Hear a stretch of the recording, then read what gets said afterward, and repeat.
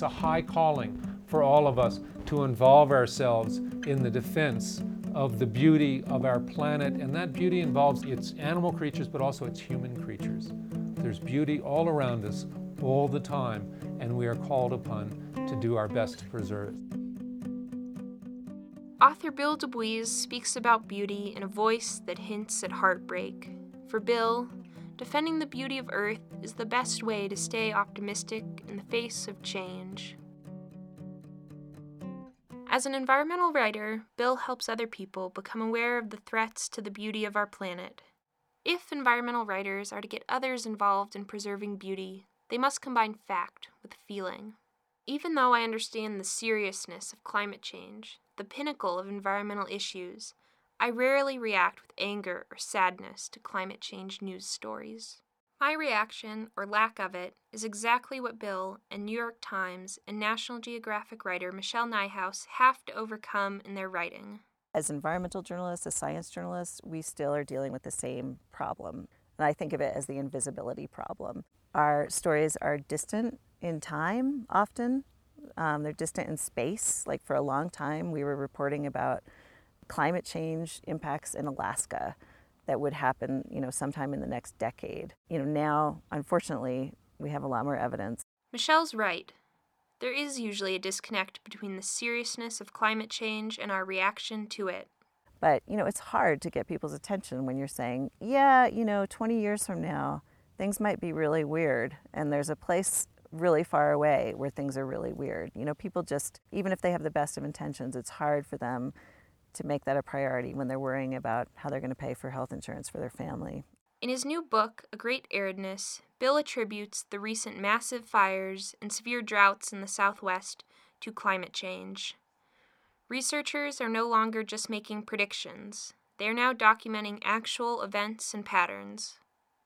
Even though we see effects of climate change occurring quicker and closer to home, many of us still aren't compelled by news about it. Most news you hear probably tells you that climate change will alter the environment, reshape society, and we should have done something about it yesterday.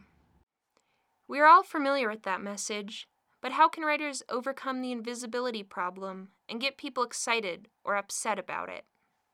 Environmental writers have one thing on their side that other journalists don't: time.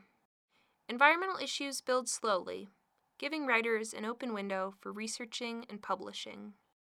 Journalists at High Country News, a magazine covering environmental issues in the West, cover these stories as they develop over time.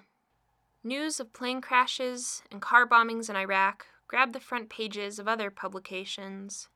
High Country News reports on obstructed pronghorn migration routes, water advocates in the Southwest, and conservation ranches in Mexico. There's this saying among environmental journalists that environmental stories ooze, they don't break. Editor Callie Carswell explains that sometimes she'll pitch a story that doesn't get published until a year later. Usually the whole premise of the story is based on us having done relatively deep thinking about it and having all of this context that allows us to say, okay, this is the part of this that's fresh and new and meaningful. Time not only allows environmental journalists to watch stories evolve and research them carefully, it also lets them craft emotional impact, not shock value. Toxic Waters was a big series that came out in the New York Times. This was a super data-heavy story. They looked at water quality violations in all 50 states. Michelle shows a photo of a child's mouth agape. Almost every one of the boy's teeth has a crown on it. This picture is of a kid who has dental problems, which they think are caused by bad water.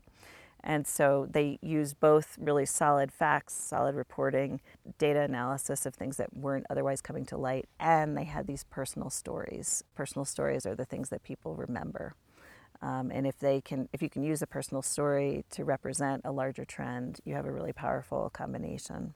Human interest stories give invisible issues like poor water quality or climate change a personal face. To get people passionate about the environment, environmental writing must find more ways to turn issues into emotions. At the end of his presentation on A Great Aridness, Bill puts up one of the classic early pictures of Earth seen from space. I just feel that this is the most beautiful thing we can be talking about, and this is our little habitat island.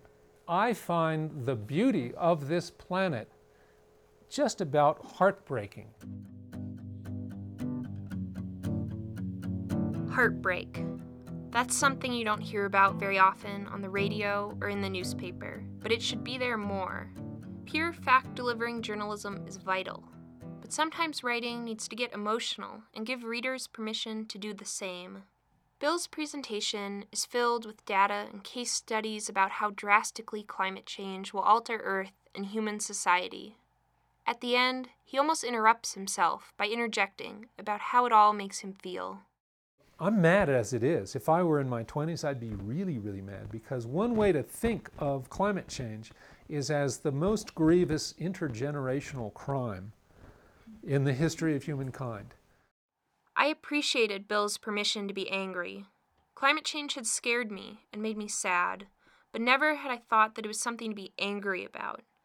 I'd learned to think of it as a scientific and social problem, not a moral crisis worthy of tears.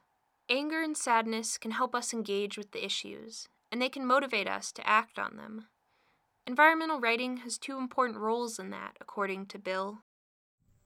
I think the only thing that's going to save us is a widespread commitment to preserving the beauty that's around us.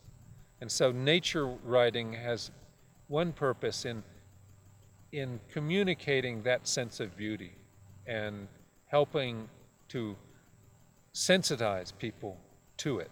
Nature writing will have a job in bearing witness to the changes that are happening and going to happen. When I read environmental news, I realized I was not letting myself feel vulnerable. Feeling sadness, anger, or inspiration requires openness to those emotions. Good environmental writing pulls the reader in, earns their trust, and allows for vulnerability. Michelle sums up the job of environmental writing. We are trying to inspire awe. The feeling of awe reminds us that we are a small part of a planet that supports elegantly complex systems. Environmental writing should humble us with beauty and validate heartbreak.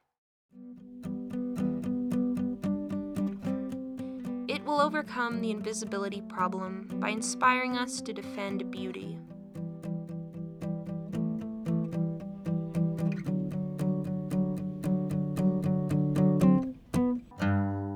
For National Public Lands Radio, I'm Allison Bolzano.